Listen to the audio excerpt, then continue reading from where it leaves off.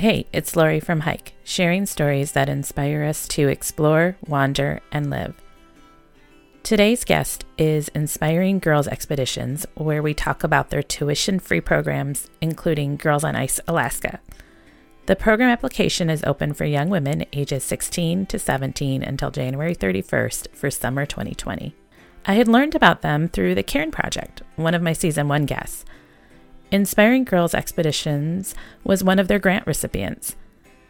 This program is expanding opportunity for girls in STEM, art, all while immersed in a wilderness experience on an Alaska glacier. This got me thinking about two experiences in my life that opened my eyes. One was spending 2 college summers in a foreign language program in Costa Rica, and that was filled with exploring rainforests, mountains, and beautiful beaches. And then a few years ago, I worked for several weeks in Alaska, where I got to see its beauty and wilderness firsthand. Inspiring Girls Expeditions is providing that transformative experience to young women that can't be found in an indoors classroom. I hope you enjoy this conversation with Joanna and Sarah of Inspiring Girls Expeditions and the Girls on Ice Alaska program. Take a listen. I am here with Sarah and Joanna of Inspiring Girls Expeditions. Sarah and Joanna, can you go ahead and introduce yourselves and tell us a little bit about yourselves and your background, and then we'll get into the program and see what it's all about. Sure. Well, thanks very much for having us, Lori. We're really excited to be here. I'm Joanna Young, and I am newly starting as the director of the Alaska programs of Inspiring Girls Expeditions. But I've been involved in the organization for a number of years, since about 2011, and helped to start up one of our programs. And maybe we'll talk more about that a little bit later. My background is I'm a scientist. I just finished my PhD in glaciology, so I study glaciers. Oh, interesting. Yeah. And I also did my master's in glaciology as well here at the University of Alaska Fairbanks. And but I also have a humanities background too, and I'm also really interested in how humans connect to the outdoors. And I grew up spending summers at a cottage in cottage country, Ontario, where we lived on a lake for 2 months every summer. And it was just such a formative time of my life that now I think I've kind of been pursuing similar sort of living situations ever since then. The outdoors has just always been really important part of who I am, I think. And so how long have you been then in Alaska? I've been here, I actually just had my 10th year anniversary here, and which is crazy because I first came here for a master's, and I arrived in January, and mid-January in Fairbanks is pretty shocking when you get off the plane and it was minus 30 and it was dark. And I was fresh from a hot country. And I kind of got off the plane and remember thinking, okay. I can do this. I could live here for a couple of years while I do my master's. I will make the best of it. And I just never knew I would fall so deeply in love with the place. And now it's been 10 years and I'm a homeowner and I'm not going anywhere anytime soon. All right. So what about you, Sarah? So I'm Sarah Clement. I'm the program coordinator for Inspiring Girls Expeditions here in Fairbanks. My background is in education, and specifically outdoor education. So before moving up to Alaska for this job, I got my master's in environmental education at Western Washington University. And then prior to that, I've been in the outdoor education world for several years, working for Outward Bound in Colorado and a couple of other smaller outdoor education programs before that, and during my undergraduate years. So you've pretty much always been out in the outdoors, right? I mean, it seems like that's in your background. Yes, I have my family's joke is that one year I asked my parents why, when I was a kid, why they never took me on normal vacations, because our vacations were always camping on doing these extreme, well, what I considered extreme outdoor adventures, which were, in retrospect, probably not all that extreme, but I just wanted to go. But back then, you just wanted to go to Disney, right? Or, just the normal stuff, right? Exactly. But that's what led you to where you are today. So, exactly. Yeah. And so are you located then in Fairbanks? Yes, I live in Fairbanks as well. I've been here for almost 2 years, and like Joanna, wasn't necessarily expecting to fall in love with the place, but there's something about it. I'm also not going anywhere for a while. So I have never been to Fairbanks, but I did work in the Anchorage area on and off for it was basically a 6-month stint, not full time, but I'd be up there every 3 weeks or so. And I definitely can understand how you fall in love with the state. So I'm actually, when I'm talking to you both, I'm going, oh, I wish I was back. So yes. So tell me about Inspiring Girls Expeditions. How did it get started? Yeah, it's a long and winding story. But the first program started in 1999, so more than 20 years ago now. Our Inspiring Girls Expeditions director, who's named Erin Pettit, started the program, and it began on South Cascade Glacier in Washington, and was a really small group at the time and had 2 instructors. And in 2002, they relocated to Mount Baker, and that's now become the permanent home of the Girls on Ice Washington program. And that ran for about 10 years. And then in 2012, myself and a couple of other graduate students here at the University of Alaska Fairbanks, under Erin's mentorship, we started up a second program called Girls on Ice Alaska on a glacier here in the Alaska Range. And from there, it's just kind of snowballed. And a lot of women have been getting in touch over the years saying, I want to start a program like this in my area. I want to start a program like this. Maybe not on ice, not on a glacier, but in some kind of different outdoors capacity. And I want to focus on a slightly different aspect of science. And so we've grown to have several other programs, including some Girls on Ice programs in Switzerland and Canada. And we have a Girls on Water sea kayaking program that's focused on marine biology. And we have a Girls in Icy Fjords sea kayaking program where they kind of explore the interface between glacier and ocean here in Alaska. And also a Girls on Rock expedition that's rock climbing in Colorado. So it's really just taken off. And the idea is that each of the programs is a science and art and wilderness program. And the participants really get to explore a different landscape through all of those 3 different lenses. And so how long are, I guess, to ask, how long are the programs? Is it a week at a time? Is it a month? Is it a weekend? Or does it vary? Right now, they're all the same. They all follow a very similar format. Each expedition is 12 days, and the team spends 8 of those days at their base camp in the field, and then a couple of days on each end of the expedition getting ready and then cleaning up and when they come back. And this is all, obviously, per the name, for girls, getting young women in the outdoors. What are the age groups of the girls that are attending? So our age requirement for applicants is that they be 16 or 17 years old on June 1st of the expedition year. We found that that was the easiest way to set a limit on who can apply. So some of the girls might be 18 by the time the expedition starts later in the summer, but they're all 16 or 17 on June 1st. So that's interesting. Why that specific age group? Is it just from the skill, someone older, or is there a reason of targeting, 16 and 17-year-olds? Yeah, it's intentional. It was a specific choice to target that age group.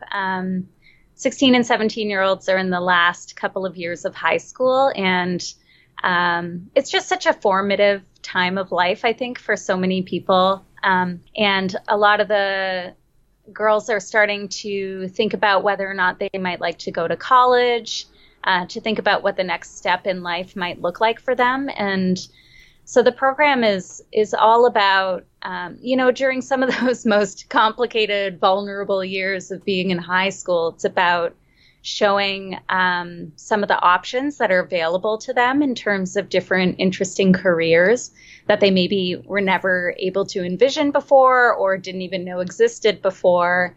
But beyond that, even if they don't end up becoming professional scientists or mountaineers or artists like the instructors, it's really more about instilling self-confidence and showing them what they're capable of and what it looks like to really put their mind to something and to, succeed through challenges. And it's really about, inspiring confidence and curiosity about the world and just serving as a general source of inspiration as a whole, I would say.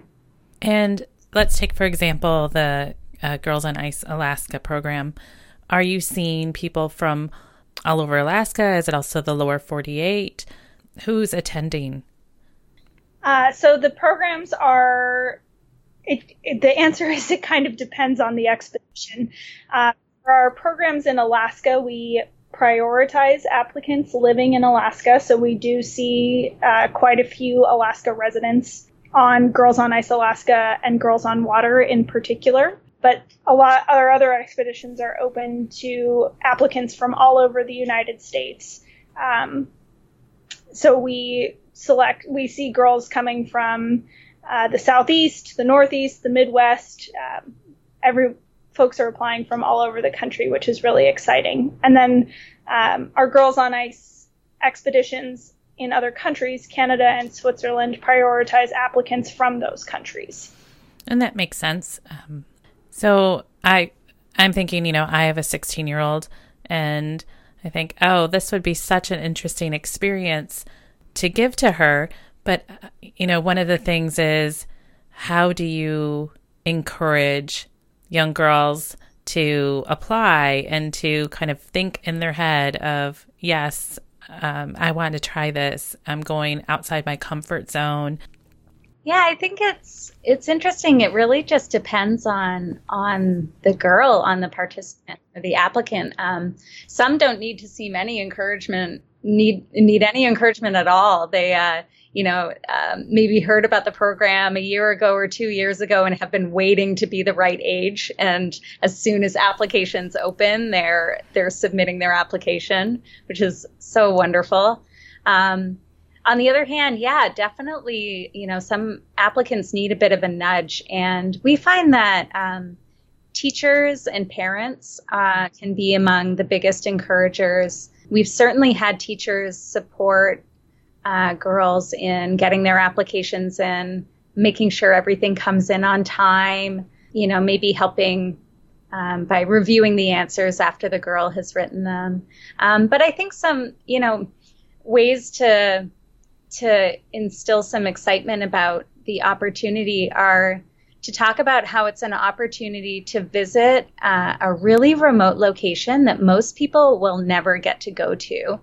And the environments where we run our programs are really out there, really backcountry locations. It takes days to get to these spots. And once we're there, we tend to have the whole place to ourselves. And that means experiencing whatever the weather has to throw at us and, really being in the elements and seeing the gorgeous sunshine when it's out and being in the rain when that's happening. And it's such an opportunity to get to a corner of the world that you might never see otherwise. One of the best aspects of the program, I think, too, is that it's a free program for participants. completely tuition free. So Inspiring Girls Expeditions are all grant funded and supported by gear companies and philanthropic foundations. And so there's no cost at all to the participant. And that removes a barrier to access for a lot of participants who maybe wouldn't have considered something like this otherwise, or wouldn't have thought that such a thing existed, that they can go to even if they're not able to, financially get themselves on a program like this, because the costs to get to some of these spots are quite high, but we support that so that the girls don't have to take that burden on, or their families. So a question about that then. So the cost of once they get there, and then the whole program, and then say they are flying from out of state, are they then, getting the ticket and able to get to the location, and then from there on it's a funded program?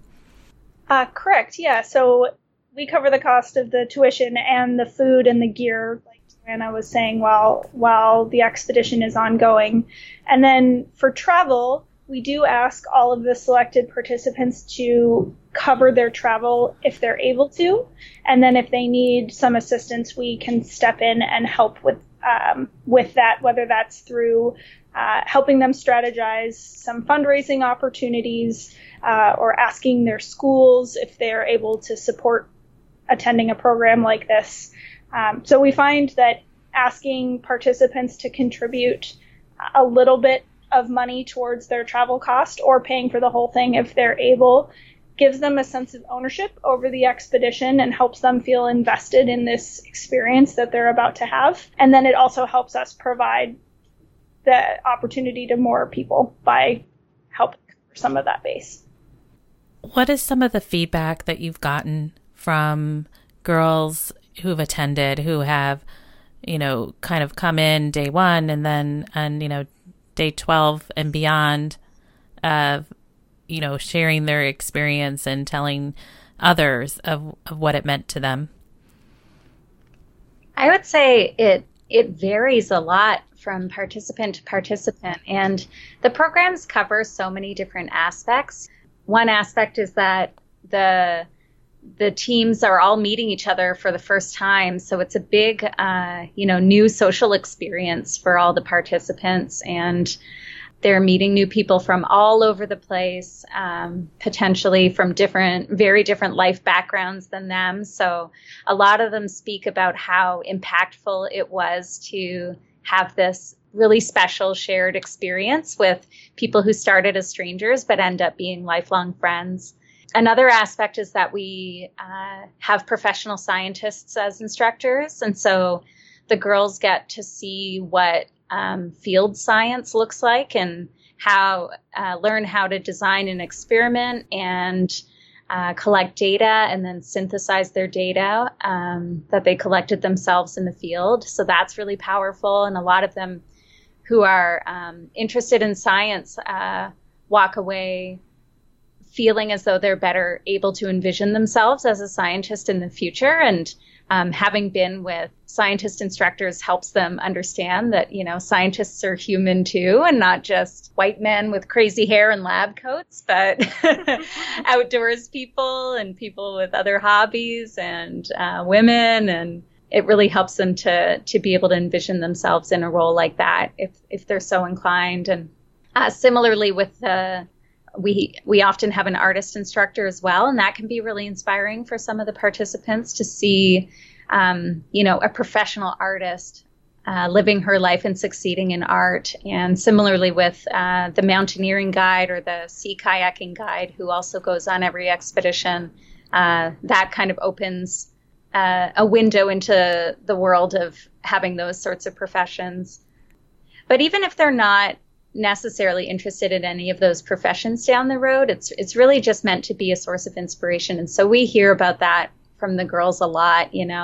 I didn't realize that people can do things like this, and this is what a life and a job can look like. And it's really meant to serve as a source of inspiration, and we get a lot of feedback along those lines.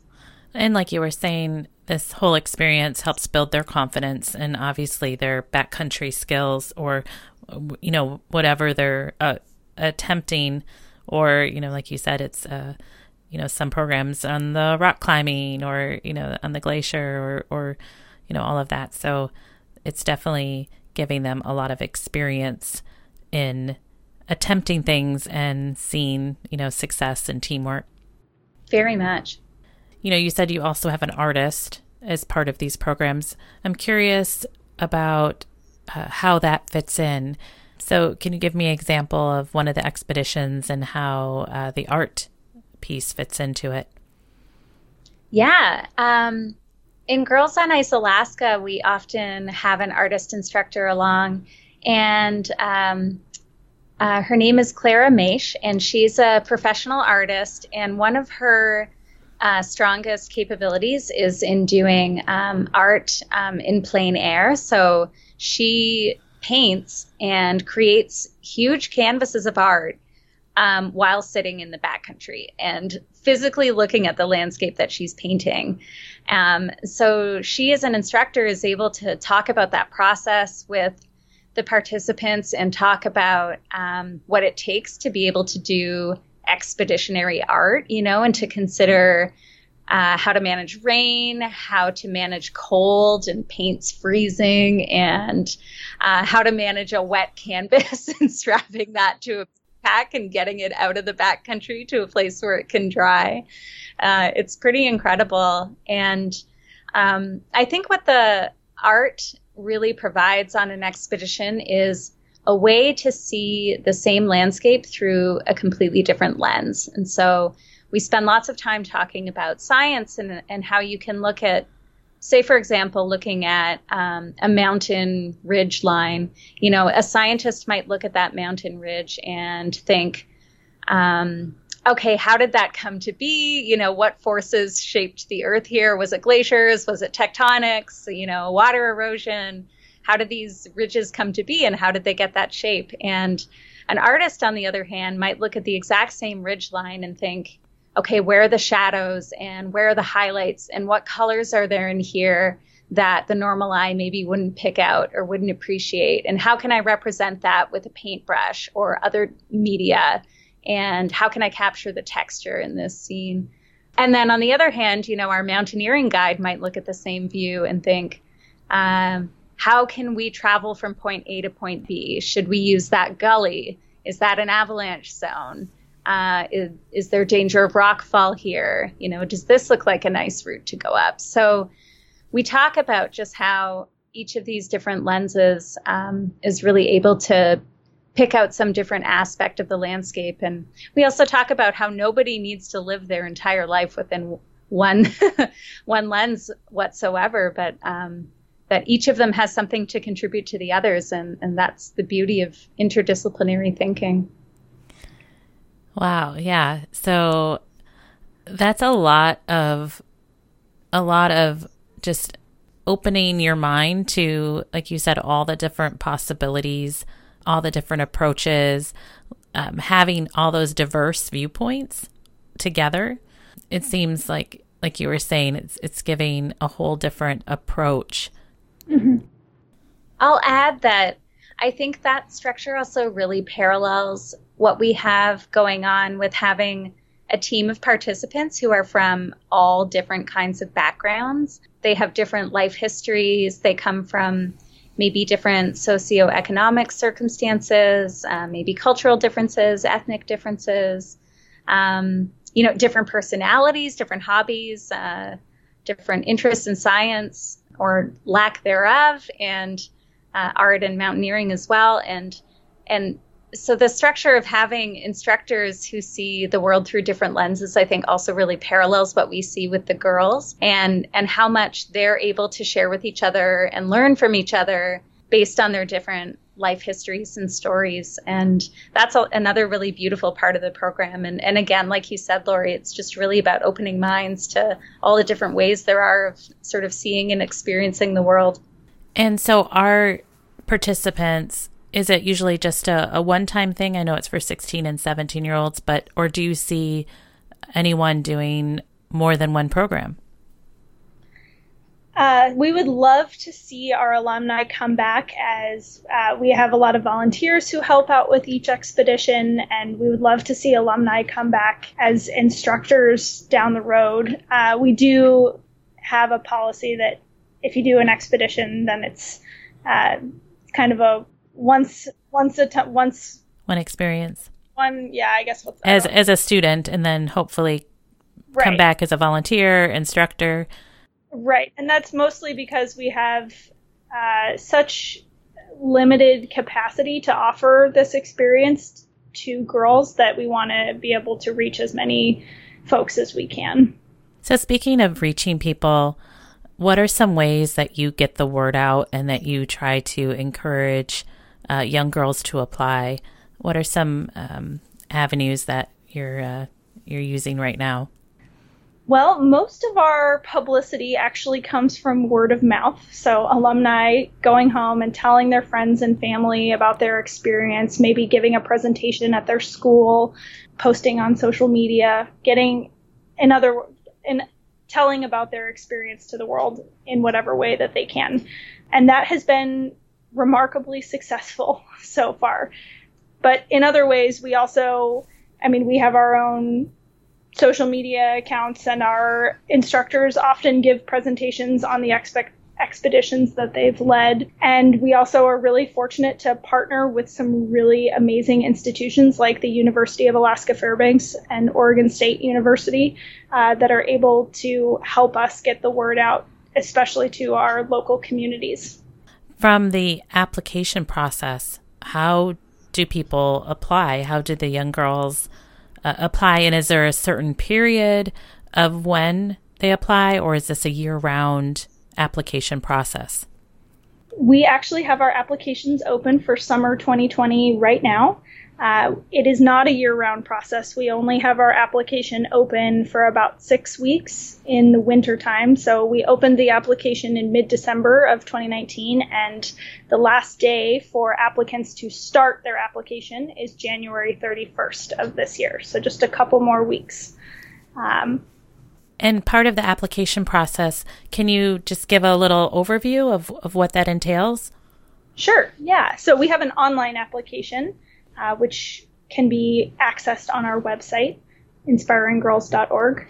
And the applicants have to go through some basic information, telling us who they are and where they live and how to get in touch with them. And we ask a variety of questions that are designed to give us a rounded picture of who the applicant is. So we ask them a couple of questions about their interests and hobbies and experiences. And we also ask them things like, why do you want to participate in this program? And what makes you uniquely you? Tell us about who you are and what you're passionate about. And when we're reviewing the applications in the spring, that last piece is really what we're looking for. We want to see applicants that are passionate about something, whether it's a particular subject in school or their after-school job or their community. It can be anything as long as they can communicate to us why they're passionate about it. So things that you won't see on our application are requests for grade transcripts. We don't ask applicants to report how well they do in school. And we also don't ask for anything like a resume. We're not necessarily looking for girls who have the top grades or participated the most after-school activities or, are the best in their sport. We really are looking for girls who are passionate about something and are willing to challenge themselves in trying something new. The other thing that I'll add is we also ask applicants to submit 2 teacher recommendations with their application, and it's a specific form on the website that the recommenders fill out. So we tell folks when they're starting their application, make sure you ask your teacher recommenders as soon as you start your application so they have enough time to fill it out before the application is due. And so the application starts, or the very latest it can start, you said, is January 31st. And then it's just part of the process of maybe going back and forth, or do they have to, what would lead beyond that date? Yeah, so the final applications are due on February 7th, so a week later. And we have this sort of staggered last day to start and last day to submit, because we found that in the past we get a wave of folks signing up to apply just a couple hours before the deadline, and they flood our email inbox with questions about starting the application. And so we would rather give priority to folks who have started their application earlier and might need a little extra support in the last few days before it's due. And we want to make sure that we have enough resources to give help to those folks. So we give a week in between the last day to start your application and the last day to submit it, which the last day to submit is February 7th this year. And about how many young girls are applying? Or have you seen, I guess, in recent years? It's a lot. A lot. Not unfortunately. It's wonderful that we have so many people applying. The only unfortunate thing is that we just don't have the capacity to offer spots to everyone who applies.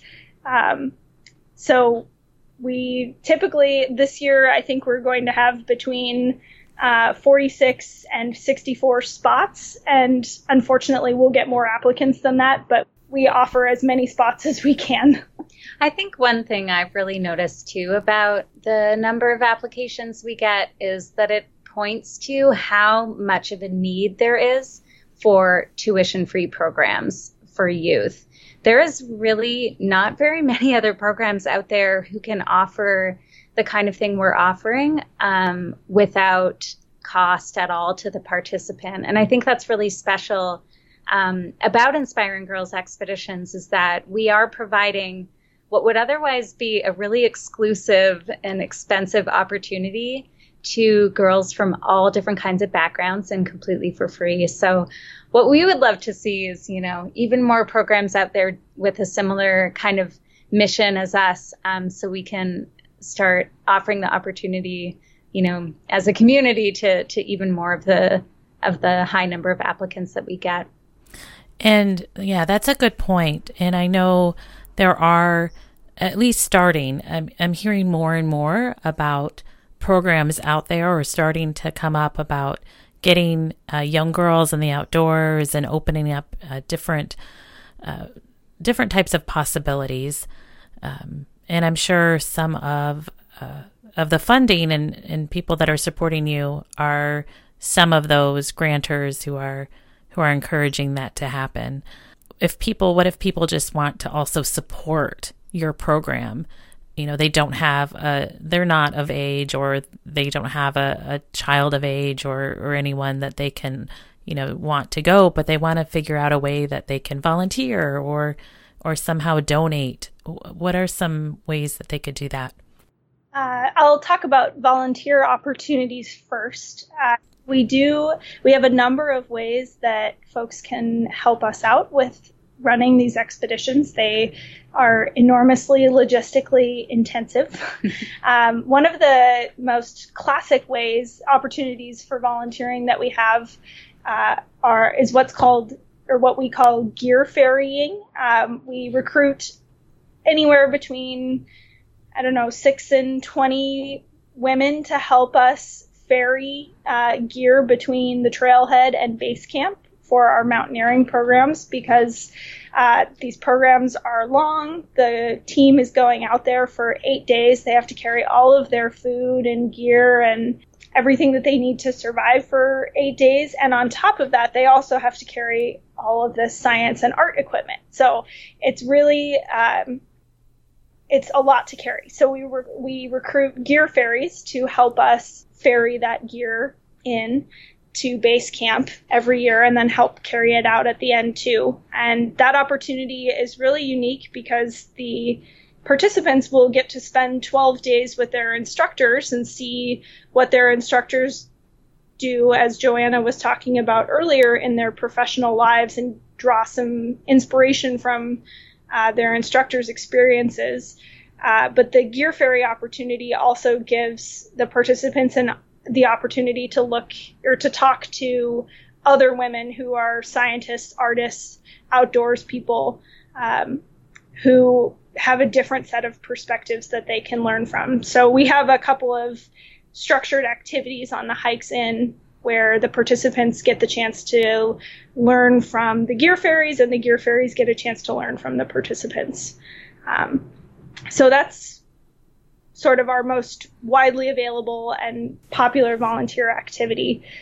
And then other ways, we can always use help with volunteering on things like our social media accounts, or helping with grant writing if folks are interested in that, and just some day-to-day logistics of running this program. If folks are interested in volunteering, they can always get in touch with us to talk about what they might be able to offer.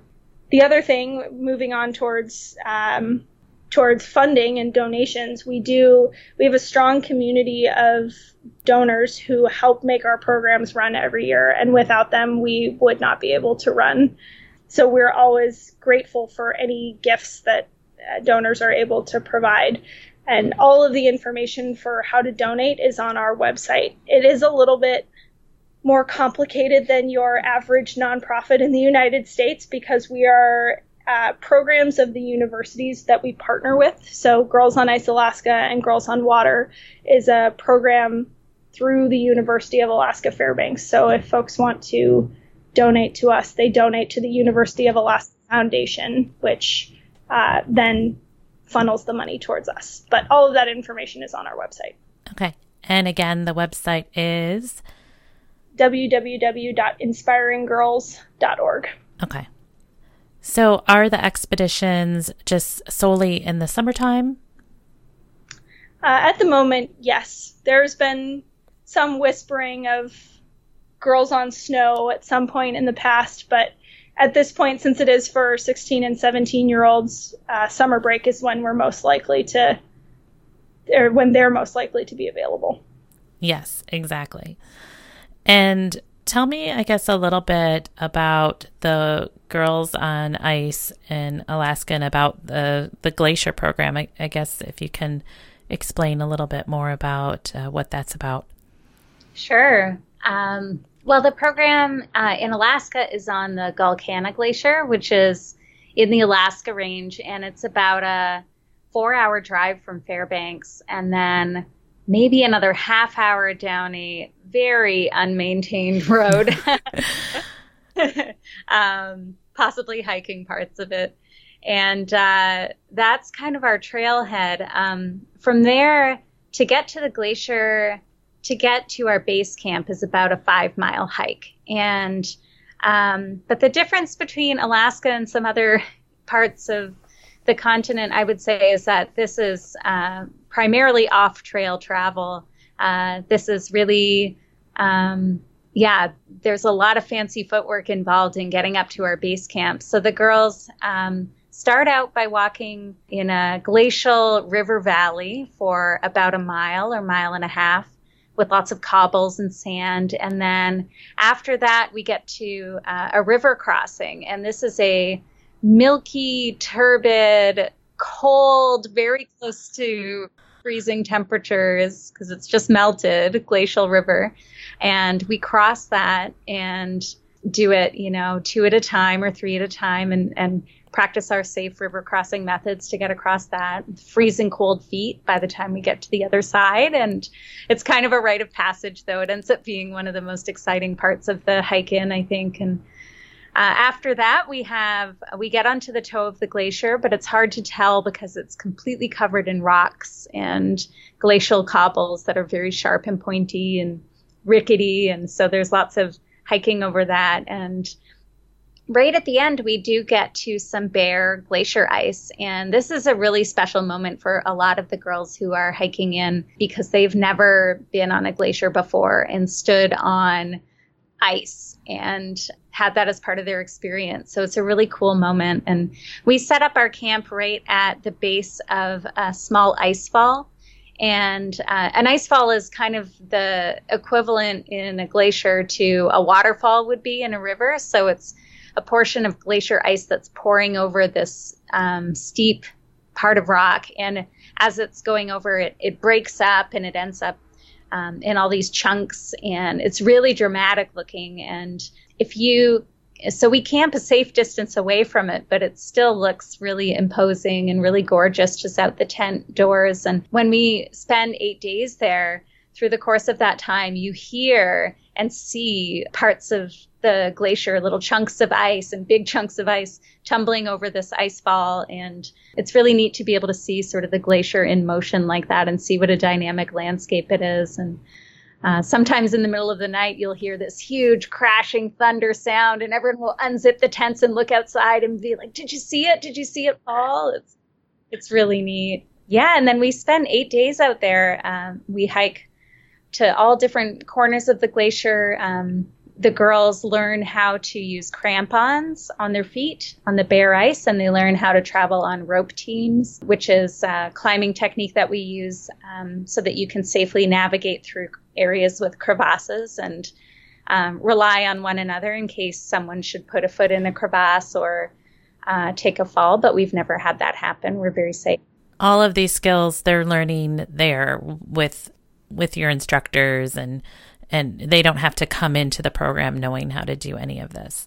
That's right. Yeah. No, we've got, fresh new participants who may have never even worn hiking boots before or carried a backpack in the backcountry before. And we teach them everything they need to know. And it's really about teamwork and support, and each member of the team, taking the weight that they're capable of, and being supported by one another in different ways. And by the end of it, they're traveling on rope teams, wearing crampons and carrying their own packs that can be, 30 to 40 pounds. It's a really incredible transformation to see them learn what they're capable of. And then they can go back to their school and to their friends and say, "I have been on an expedition."